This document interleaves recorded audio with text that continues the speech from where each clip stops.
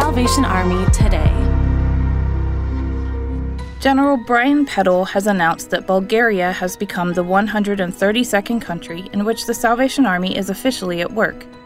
Although lockdown and other restrictions have made life far from easy, the new Salvation Army ministry is already beginning to have an influence. For Colonel Nielsen, a Norwegian officer, Salvation Army ministry starting in Bulgaria is literally a dream come true. Back in 2006, a Bulgarian flag was flown at a Salvation Army Congress, believing in faith that one day soon God would open doors to this country. The general says, "I am delighted to welcome Bulgaria into the worldwide Salvation Army family.